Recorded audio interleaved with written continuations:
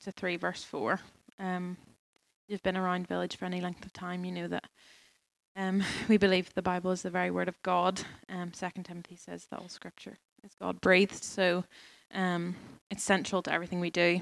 So in light of that and our confessional prayer, let's still our hearts to hear from God this morning.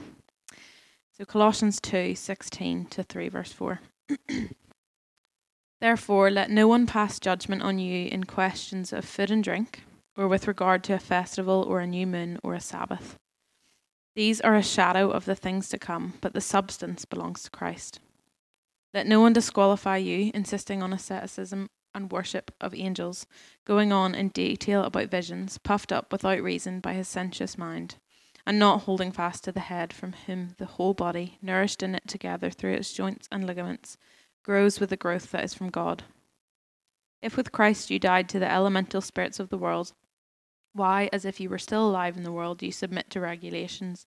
Do not handle, do not taste, do not touch, referring to things that all perish as they are used, according to human precepts and teachings.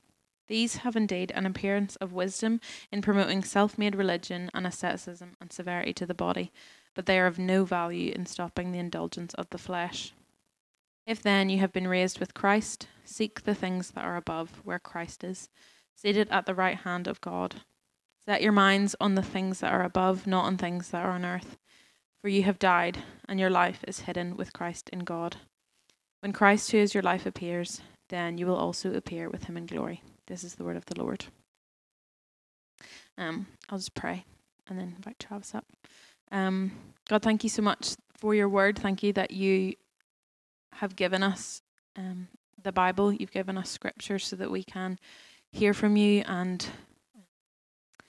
live our lives according to your gospel and your good truth of Jesus. So I just pray now for Travis as he comes and speaks to us. I pray that we would all have open hearts and minds to hear what you have to say to us through him. Just still our hearts, still Travis's heart. Give him your words to say and your wisdom. In Jesus' name, amen.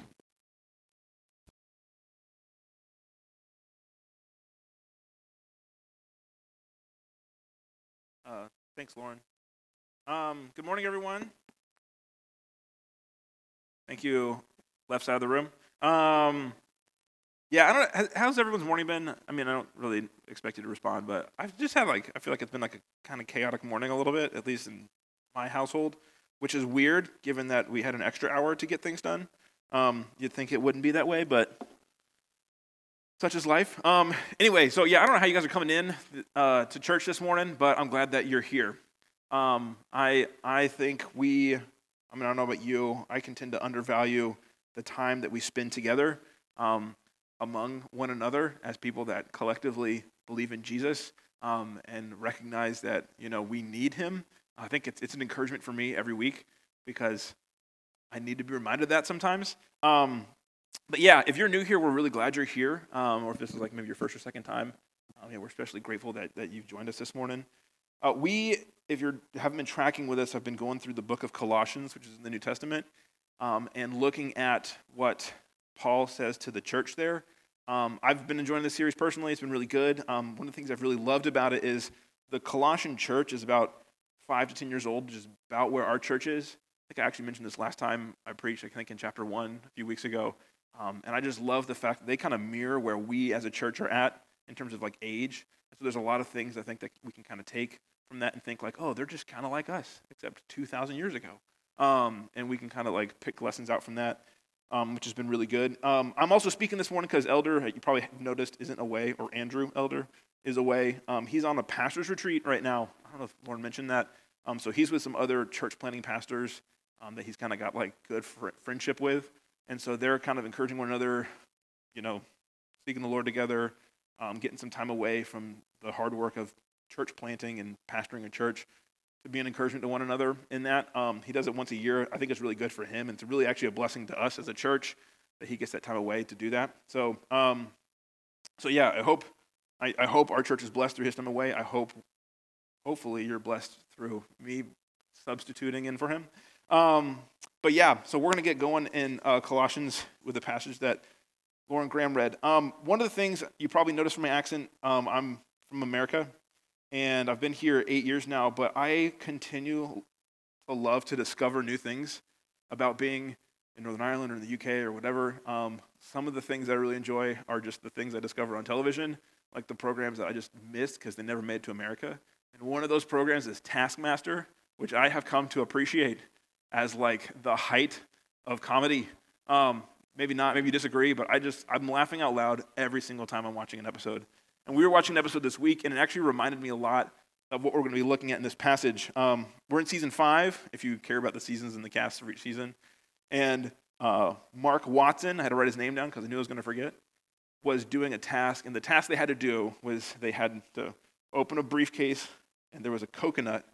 And the task was to make the coconut look like a businessman. And so everyone goes in, they sit down at the table, they crack open the briefcase, they read the thing, they take the coconut, and they do whatever they did to accomplish the task. Mark spent almost 12 minutes trying to figure out how to open the briefcase. And he's sitting there, he's like working it, he's like trying to play with the locks. And he made some kind of comment about like, is this the task? Like just getting this thing open? And it was unlocked. He just was overcomplicating it and overthinking it. And like, he just needed to flip the thing and open it. And eventually, little Alex Horn had to come in and like help him, right? Like, just, get the thing open. And so it was funny. He actually placed second in that task, by the way, because he opened a business in the coconut's name, like an actual business. And so they're like, well, you actually made it a real businessman. So he did very well, actually, in that task once he got the briefcase open. But it was funny to me because we can complicate simple things, especially when it comes to following Jesus. And that's what Paul talks about with the Colossian church here. He has just reminded them, and I'm actually going to reread what we read last week, of the gospel, and about the idea that Jesus is all we need for faith and life and salvation. And then he goes on to address the ways that the church is taking that simple idea and making it complicated, and therefore making walking with God and following Jesus and living a life of faith more difficult on themselves. And so we're going to look at that. We're going to look at how that applies to us. And hopefully it's an encouragement to all of us this morning that it really is a simple thing to follow Jesus and to put our faith and trust in him. I'm going to pray for us one more time. Lauren, thank you for praying, but I'm going to do it again because I can't get enough on a Sunday morning, especially when you're preaching, and then we'll get on with it.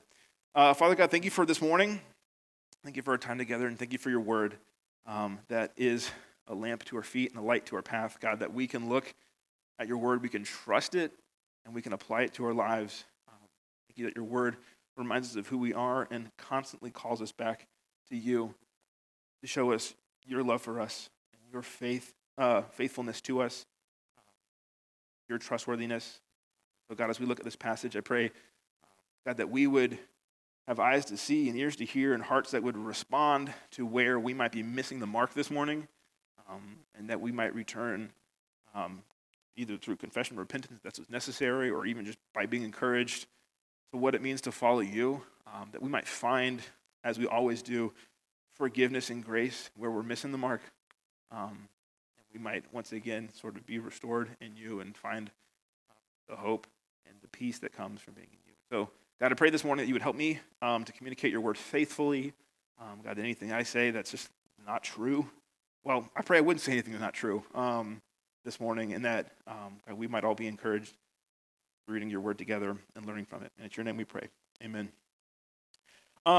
So, by way of reminder, the passage we're looking at starts with the word therefore, and I just feel like it's necessary for us to remind ourselves what Paul's building on, because oftentimes we read these letters, and it's good. I think it's really good that we do it how we do it, where we take piece by piece and really kind of plumb the depths of kind of what is going on in there.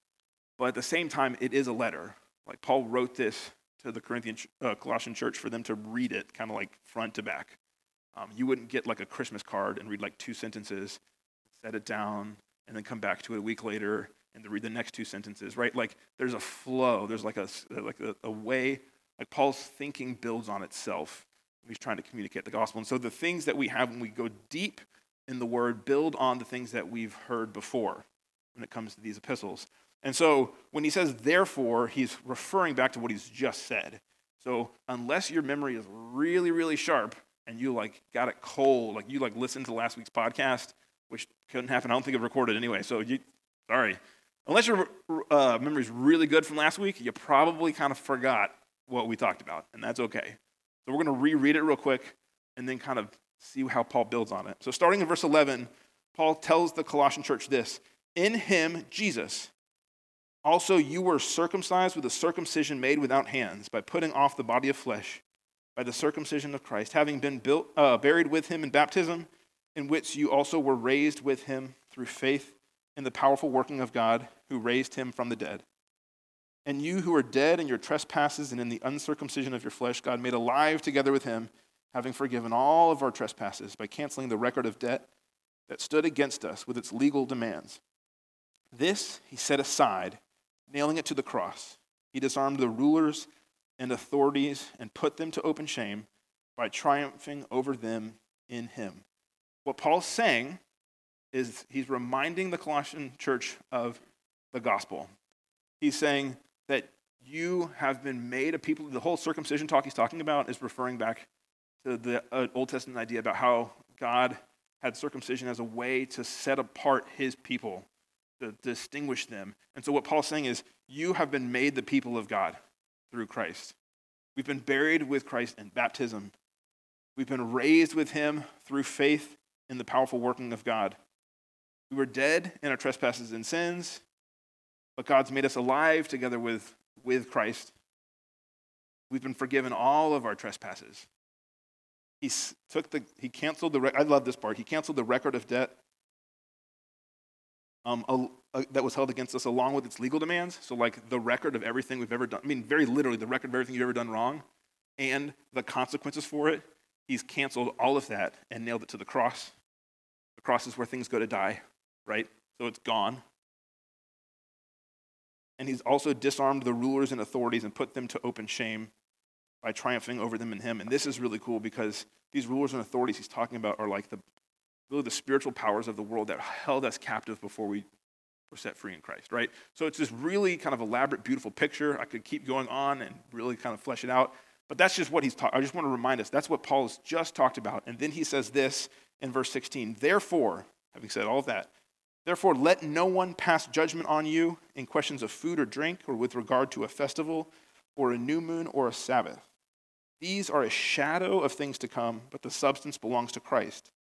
Let no one disqualify you, insisting on asceticism. If you don't know what asceticism is, because I did not, it's severe bodily discipline. So there's really crazy versions of this that look like self-mutilation that some pagan cultures did and whatever else. But there's also just this idea that you must really discipline yourself, a highly regimented, disciplined person.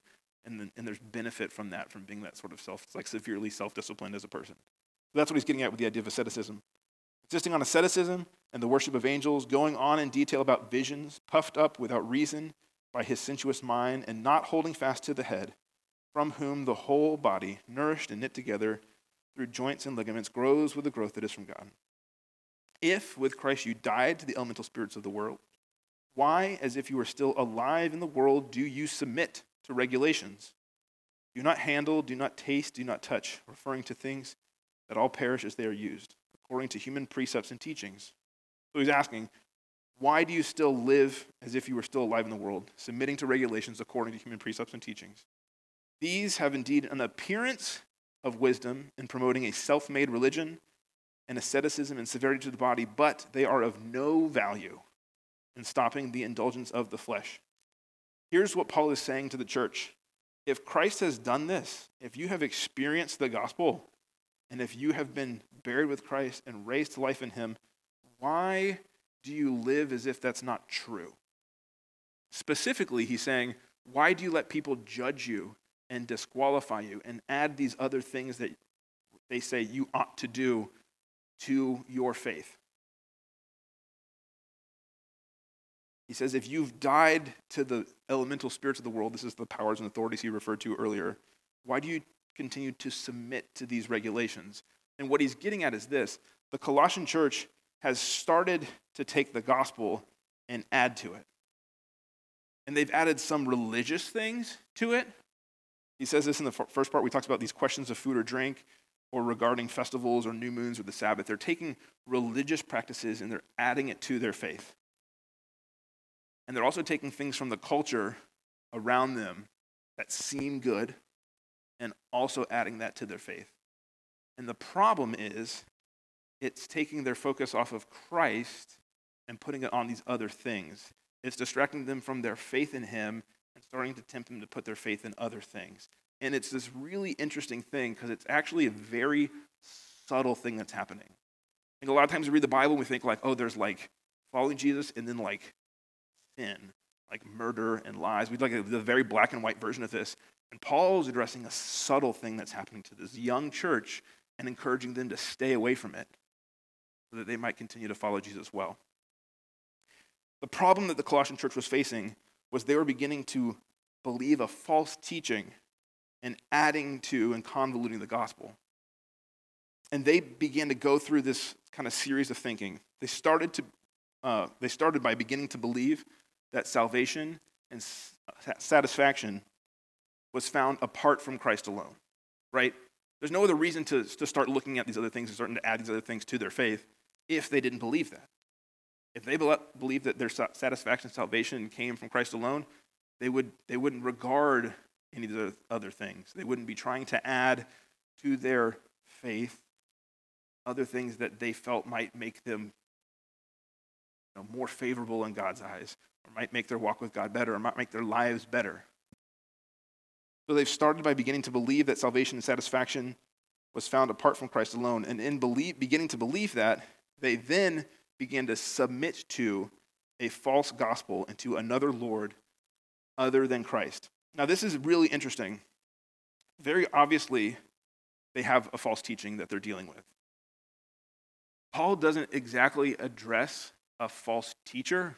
And if you read sort of commentary on this, some people believe there were like false teachers who were like very actively in the church kind of presenting this false gospel.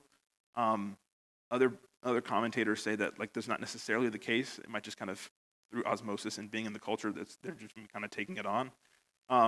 Either way, there is a false gospel, right? Like it's Jesus plus something else thing that they're believing. But there's also a submission to another Lord. And it's kind of subtle in the context here. He says it specifically in verse 20 when he says, if with Christ you died to the elemental spirits of the world. Like if you've died to this, why do you continue to submit to regulations?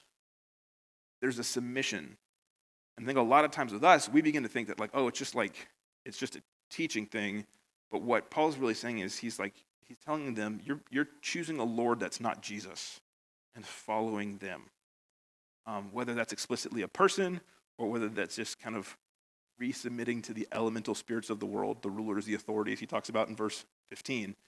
There's this idea that they're choosing to submit to something other than Christ. And then that finally leads them to this kind of third place where, as the people of God, they're beginning to believe that they're less than who Christ says that they are in him. And you see this in verse 16 when they are letting people pass judgment on them. And you see this in verse 18 when they're letting people disqualify them. You guys kind of follow that thinking, right? I know it's a little convoluted, but that's what happens when you're dealing with something that's kind of subtle and nuanced. They're beginning to believe that salvation and sanctification, satisfaction happens somewhere else. They then, in trying to search for that somewhere else, begin to submit to something else, someone else. And then in submitting to that, they're allowing these other lords, so to speak, judge them and disqualify them when that's obviously not what Christ does. And it results in this problem where they begin to believe what others say about them instead of what Christ says about them. And it's a problem. And if this continues in the church, this problem is going to become worse and worse, which is why Paul's addressing it. And so the question that I have for us today is, do we face this same problem? Are there false teachings? Do we look for other things, right? And I think a lot of times, and I know I did this when I was prepping this, it's like, okay, yes, my mind went straight to things like something like the prosperity gospel, right? Where that we believe that if we do for God or give to God that God's going to bless us materially in this world, right?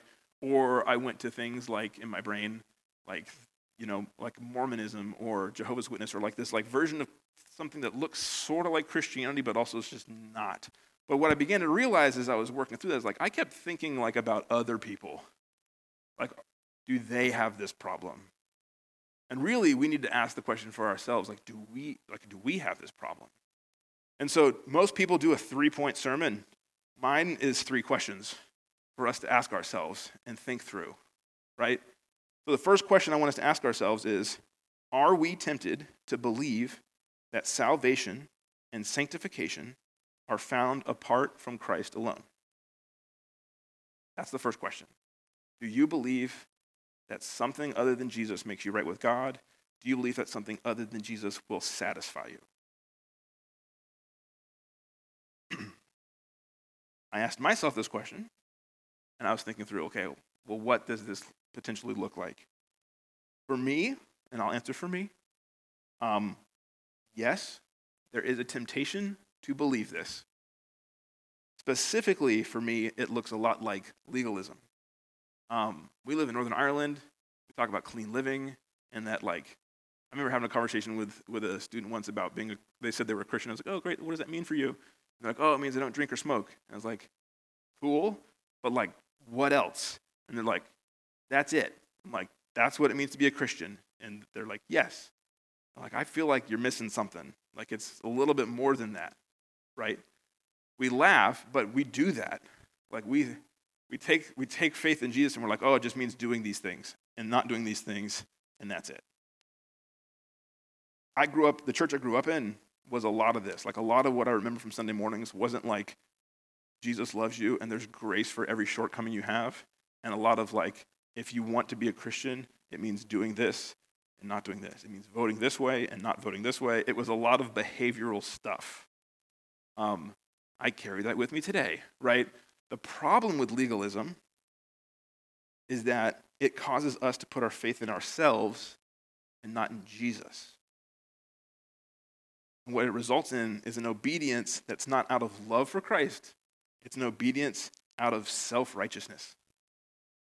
And it's a really, really rough place to live because you're constantly judging other people. You're constantly measuring yourself against other people. You're constantly aware of the fact that you aren't perfect, but you're constantly putting your faith in the good things that you do as if it'll make you good enough. That's not the gospel. So for me, that's the salvation bit. The satisfaction bit, I think, is everywhere. This I feel a little more confident talking about, like all of us in the room and really probably our culture on the whole, right? Because in satisfaction, like, I don't know how many times a day I think, well, if I only had blank, then things would be better.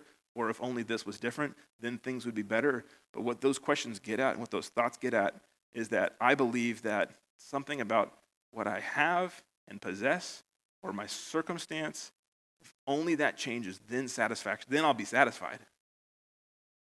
And we know, I don't know how much life you've lived. I've only lived 35 years.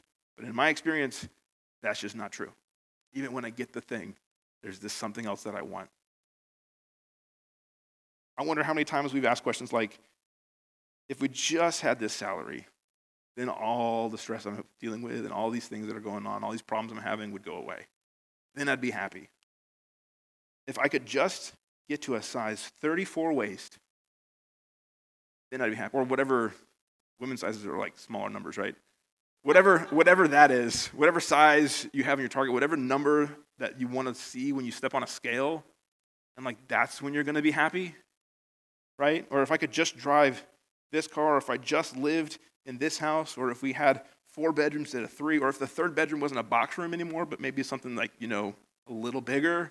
Maybe if we just lived closer to family. Maybe if we lived further away from family, right? Then life's, right? There's always something about our circumstances or what we have that we feel like is going to make it matter. And what that shows us is that we don't really believe that Jesus can satisfy. Paul addresses this actually in 1 Timothy chapter 6, verses 6 through 9. He says this, "But godliness with contentment is great gain. You can be godly and not content. A lot of us live our lives pretty much every day that way. Godliness with contentment is great gain. For we brought nothing into this world, and we cannot take anything out of the world. But if we have food and clothing, with these we will be content. But those who desire to be rich fall into temptation, into a snare, into many senseless and harmful desires that plunge people into ruin and destruction. Paul is highlighting how discontentment is a temptation and a snare. It leads us to search for satisfaction in something other than Christ. Okay? So, I'll remind us of the question one more time. Are we tempted to believe that our salvation and our satisfaction are found apart from Christ alone? Second question to ask ourselves. Do we submit to a false gospel and another Lord other than Christ? Now, I think a lot of us might be tempted to be like, maybe, probably not. Probably because we don't want to admit that. I know I don't or didn't. And a long time I thought about it in terms of false teaching. Like, do I believe what's true? Yes, I believe that Christ is the only way to salvation. I believe, like what the Bible says. I try to like judge things by that, by the Bible.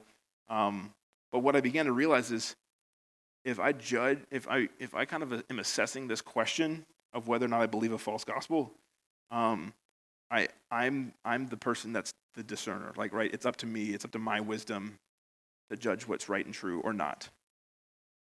And we see obvious versions of this sometimes about like false gospels, false teachers. Like we see people who like are actually like not teaching the truth about Christ and watching people follow them and can pretty clearly see like the folly in that, for lack of a better word.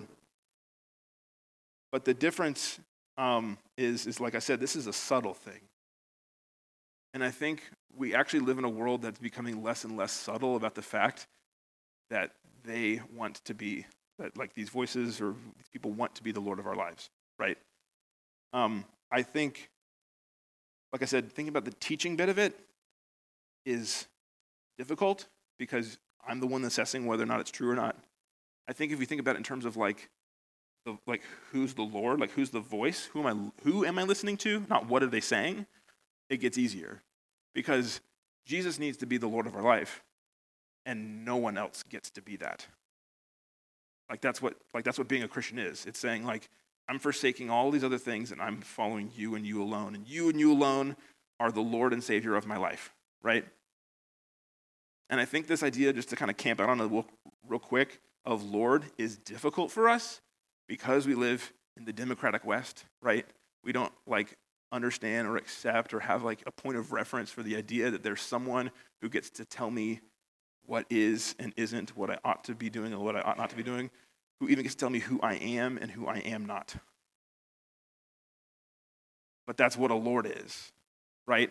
And so I know I just talked about legalism, and this is going to kind of like feel like that a little bit, but I want you to hear me what I say. Like, we choose our lords. And we can tend to think that like making Jesus Lord of my life is me submitting to like an authority that I don't have any freedom over. And if I live over here, I've got freedom. And that's not the case. We're just choosing other people to listen to and obey. And I can give you an example of this, okay? Like I said, the world's becoming a little less subtle about this. Like, we call social media influencers for a reason. Because you are literally choosing who you will listen to, who gets to speak into your life. You're not choosing a teaching, you're choosing a Lord. Right? And so for us to ask ourselves this question, we need to think about who am I letting like be the Lord of my life? Who am I listening to? Who am I letting be the one to shape my thinking? Who am I obeying? Because we're all obeying somebody. Okay? Is Jesus the Lord of your life? Or is it social media influencers? Is it particular like worldviews, politicians, politics? Is it family? Is it friends? Is it what you're reading? Is it what you're watching on TV? Is it the podcasts you're listening to? Is it your pastor? Which made me think about like, ugh, that could be weird, right? But it's true. Like, I'm not Jesus. Andrew's not Jesus. We do what we can to faithfully say, like, this is what Jesus says, but Jesus is the Lord. And if ever we err from what Jesus is saying, he did not listen to us anymore. Who's the Lord of your life? And we love this idea. Like, are we the Lord of our life? Do I get to say, like, am I really worried about my truth, what I believe to be true, or what I want to be true?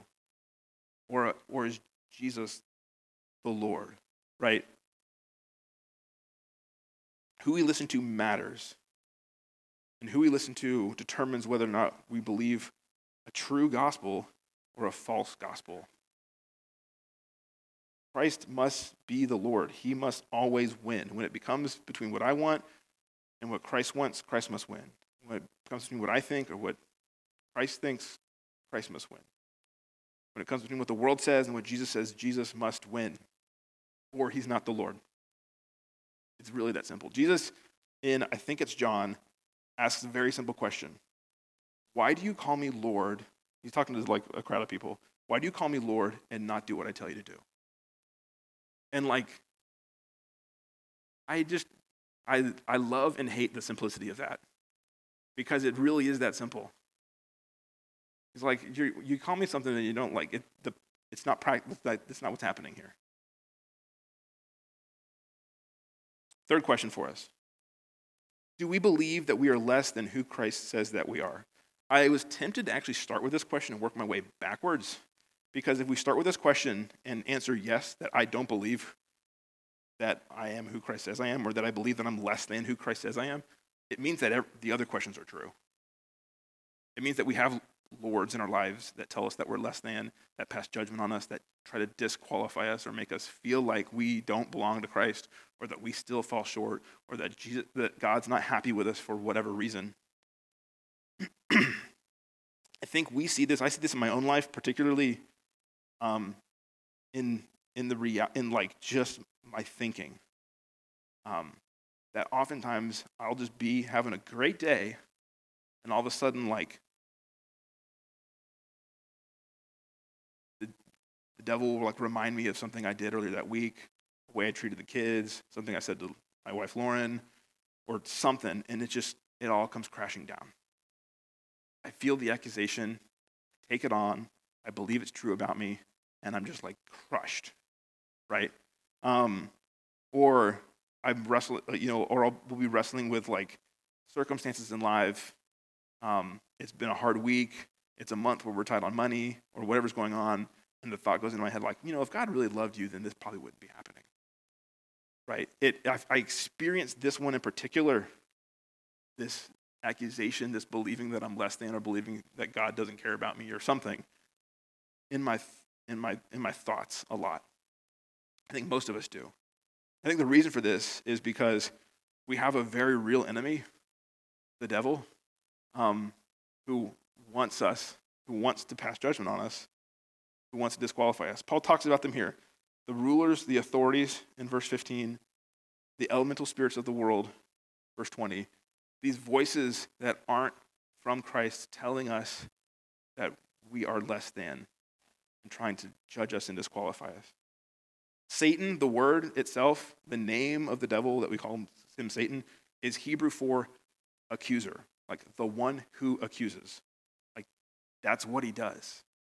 And that's how we experience it. And so we hear these accusations and then believe we are letting someone pass judgment on us, letting someone disqualify us. I think we see this three ways. We see this in the recalling of past sins. We see this in the highlighting of our weaknesses and shortcomings. And we see this in how Satan likes to create doubt through lies. If God really loved you, if God really cared about you, then blank wouldn't be happening, or you would have blank. Right? I think, guys, the reality is we face the same problem the Colossian church did. We are tempted to believe that we can find satisfaction and salvation outside of Jesus Christ alone. I believe that we can submit to false gospels and other lords other than Christ. And I believe that we believe that we're less than who Christ says that we are. And like our good friend Mark Watson, we take something very simple, the gospel, and we complicate it. Because these desires and these misguided thinkings and us accepting other teachings and really other lords in our life causes us to miss it. So, I've taken a long time talking about the problem. What does Paul say about it? What does God say about it? How do we deal with this? I love what Paul does here because he helps the Colossian church and corrects their thinking by refocusing their attention on the truth, Jesus Christ and the gospel. I'm going to reread it here a little bit. Look at what he says in verse 16. Therefore, let no one pass judgment on you in questions of food and drink or with regard to a festival or a new moon or a Sabbath. These are shadows of things to come, but the substance belongs to Christ. He's talking about the problem and what they're doing, and then says these things actually don't matter because the actual thing is Christ. The substance is found in Christ. Let no one disqualify you, insisting on asceticism, the worship of angels, going on in detail about visions, being puffed up without reason by his sensuous mind, and not holding fast to the head, right? So that's what you do. That's what this person is doing. That's what these teachers are doing. That's what the false teaching is saying to do. But what it does is it causes us to not hold fast to the head, again, Christ, from whom the whole body, nourished and knit together through its joints and ligaments, grows with a growth that is from God. Takes their attention again and says, you're doing this, but it's causing you to not focus on Jesus, who nourishes, who knits together, who grows with the growth that is from God. Right? And then in chapter 3, which I haven't read yet, verses 1 through 4, he says this. If you then have been raised with Christ, seek the things that are above, where Christ is seated at the right hand of God. Set your minds on things that are above, not on things that are on earth. For you have died, and your life is hidden with Christ in God. When Christ, who is your life, appears, then you also will appear with him in glory. He concludes this thinking by saying, if you have been raised with Christ, and quick note, in verse 20, he says, if with Christ you died to the elemental spirits of the world, right? He's like, if you've died to these things, why do you keep doing them? If you've been raised with Christ, do this. See how he does that there? Okay, he's like literally taking them back through the gospel that he just went through, which we looked at last week. Like, if all this is true, then why do you keep doing this? And why aren't you doing this? And the this he tells us to do is to seek the things that are above where Christ is, seated at the right hand of God. Seek Jesus. Look to Jesus, the author and perfecter of our faith, right? Set your mind on things that are above, not on things that are on earth. It's funny because when Paul keeps talking about all these things that they're doing, he keeps highlighting the fact that do not handle, do not taste, do not touch, referring to things that perish as they are used. Questions of food or drink or regards to festivals, new moons, or the Sabbath, these are shadows of things to come. Right? He's talking about like the things you're doing are you're dealing with temporal things that pass away. Like set your minds on the eternal. Set your minds on Christ. He's highlighting the fact that, and this you see this in their thinking, right? Because they believe that satisfaction and salvation are found somewhere else, their minds aren't set on Christ anymore. They're being set on other things. They're looking somewhere else for something else. He's like, don't do that. Set it, fix it on Christ. Verse 3, you have died and your life is hidden with Christ in God. When Christ, who is your life, appears, then you also will appear with him in glory. Paul's saying, let's not complicate the beautiful simplicity of the gospel. Jesus Christ is your salvation. Jesus Christ is your satisfaction. Jesus Christ is your Lord. And what Jesus says about you is what's true. We don't need to seek for salvation or satisfaction somewhere else. We found in Jesus. It is found in Jesus. We don't need to submit to other lords because we have in Christ the most benevolent, steadfast love, faithful Lord we could have in Jesus, who loves us so much that he died for us. No other Lord has died for you. No other person you would want to listen to who says something that might seem good, that has the appearance of wisdom. They didn't die for you. Christ did. That's why we follow him. We can submit to him because he is a loving and faithful Lord who loves us so much that he died for us. And we can believe that we are who Christ says we are in him.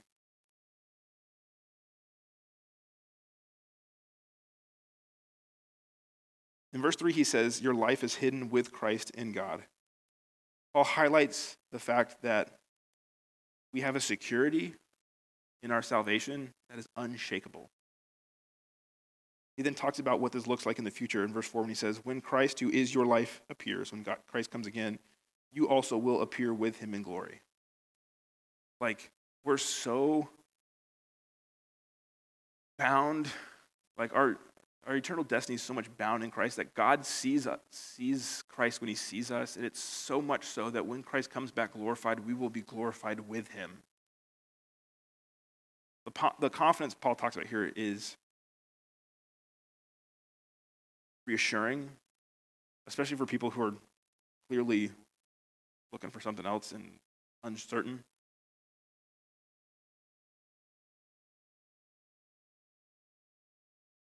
We can live differently as believers because we can seek things that are above and set our minds on them. We can seek Christ and set our mind on him. We can rest in the security of our salvation in Christ, knowing that our life is hidden with Christ in God. We can believe that what Jesus says about us is true. I kind of want to wrap our sermon up by looking at just some passages about what the Bible says about who we are in Christ. I feel like that's just like a good thing to do, to remember. It feels like a good way to set our minds on things that are above and to fix it there. So look at what the Bible says about us. In Romans 8, 1-2, it says this, there is therefore now no condemnation for those who are in Christ Jesus. We were just talking about people passing judgment on us and disqualifying us. There is no condemnation for those who are in Christ Jesus. For the law of the Spirit of life has set you free in Christ Jesus from the law of sin and death. Romans 8, 35, 37-39 says this, who shall separate us from the love of Christ? Shall tribulations or distress or persecution or famine or nakedness or danger or sword? No. In all these things we are more than conquerors through him who loved us. For I am sure that neither death nor life nor angels nor rulers nor things present nor things to come nor powers nor height nor depth nor anything else in all creation will be able to separate us from the love of Christ, God in Christ Jesus our Lord. 1 Peter 2, 9-10. But we are a chosen race, a royal priesthood, a holy nation, a people for his own possession, that you may proclaim the excellencies of him who called you out of darkness into his marvelous light. Once you were not a people, but now you are God's people. Once you had not received mercy, but now you have received mercy. Colossians 1, 12-14, we looked at this a few weeks ago. The Father who has qualified you to share in the inheritance of the saints in light. God has qualified us. For false lords try to disqualify us. God has qualified us in Christ. He has delivered us from the domain of darkness and transferred us to the kingdom of his beloved Son, in whom we have redemption, the forgiveness of sins. Ephesians 2:10, for we are his workmanship, created in Christ Jesus for good works, which God prepared beforehand that we should walk in them. The word workmanship there in the Greek is poema, which is where we get poem, which I really love. I say that every time I look at this verse because it reminds me that it's not just like something God made, but like, if you've ever written a poem, you know that it takes a lot of work, even though it seems like not a lot of words, but it's like primarily a lot of thoughtfulness goes into making a poem. You have to think about it and really put in there what you're doing. And that kind of care and thought is what Christ or God has put into us. 2 Corinthians 5:17, therefore, if anyone is in Christ, he is a new creation. The old has passed away. Behold, the new has come. John 10:27-29, my sheep, this is Jesus talking to us, my sheep hear my voice, and I know them, and they follow me. I give them eternal life, and they will never perish. No one will snatch them out of my hand. My Father who has given them to me is greater than all, and no one can snatch them out of my Father's hand. Guys, what Christ says about us is true. Please, please, please don't let anyone pass judgment on you or disqualify you. Don't listen to the enemy when he tells you that you are less than, not worthy of the love of God. Set your minds on things above. Seek the things that are above. Fix your eyes on Jesus and believe in him. I'm going to pray for us real quick, and then we're going to do communion. Every week we close with communion, which is a meal that we share together. This meal reminds us of the gospel we've been talking about this morning, specifically of the saving work of Jesus' death on the cross and his resurrection. We talked about how we died to elemental spirits of the world, and we were raised with Christ. And we live totally differently now because of that. This meal reminds us of that transformative thing that's happened in our lives because of Jesus. Everything that we have read about this morning and learned has significance because of this and what this represents. Not because of this, but because of what this represents. Jesus, on the night that he was betrayed, took bread, and when he gave thanks, he broke it and said, this is my body, which is broken for you. Do this in remembrance of me. And in the same way, he took the cup and said, this is the cup of the new covenant in my blood. As often as you eat the bread and drink the cup, we proclaim the Lord's death until he comes again. And we want to proclaim Jesus' death every week, remembering that it is central to our life of faith. Absolutely essential. The only thing. In Christ, God has qualified us to share in the inheritance of the saints in light. He has delivered us from the domain of darkness and transferred us into his kingdom. If you're a believer, this meal is for you, by way to take and remember and proclaim Christ's death, that we have died and been raised in him. If you are not a believer yet, I'd ask you not to partake in this meal and instead receive Christ. Consider Christ. Put your faith in Jesus. That's what this represents. I'm going to pray for us real quick, and then we're going to share this meal together. Father God, thank you for your word. Thank you for this meal that reminds us of the work you've done on the cross. Thank you, God, that we don't have to listen to other lords, that we don't have to seek for salvation and satisfaction anywhere else other than you. Thank you that what you say about us is true. We aren't worthy to be part of your family, to be part of your kingdom. We aren't worthy to be forgiven. You haven't done more good than bad. We haven't done enough to make you love us. You love us only because of Christ. And you've shown your love for us in him. God, as we eat the bread, drink the wine, help us to remember everything that you say about us and your word is true. God, help us to willingly, lovingly, graciously, once again remember that you are the Lord of our life and also our Savior. We pray.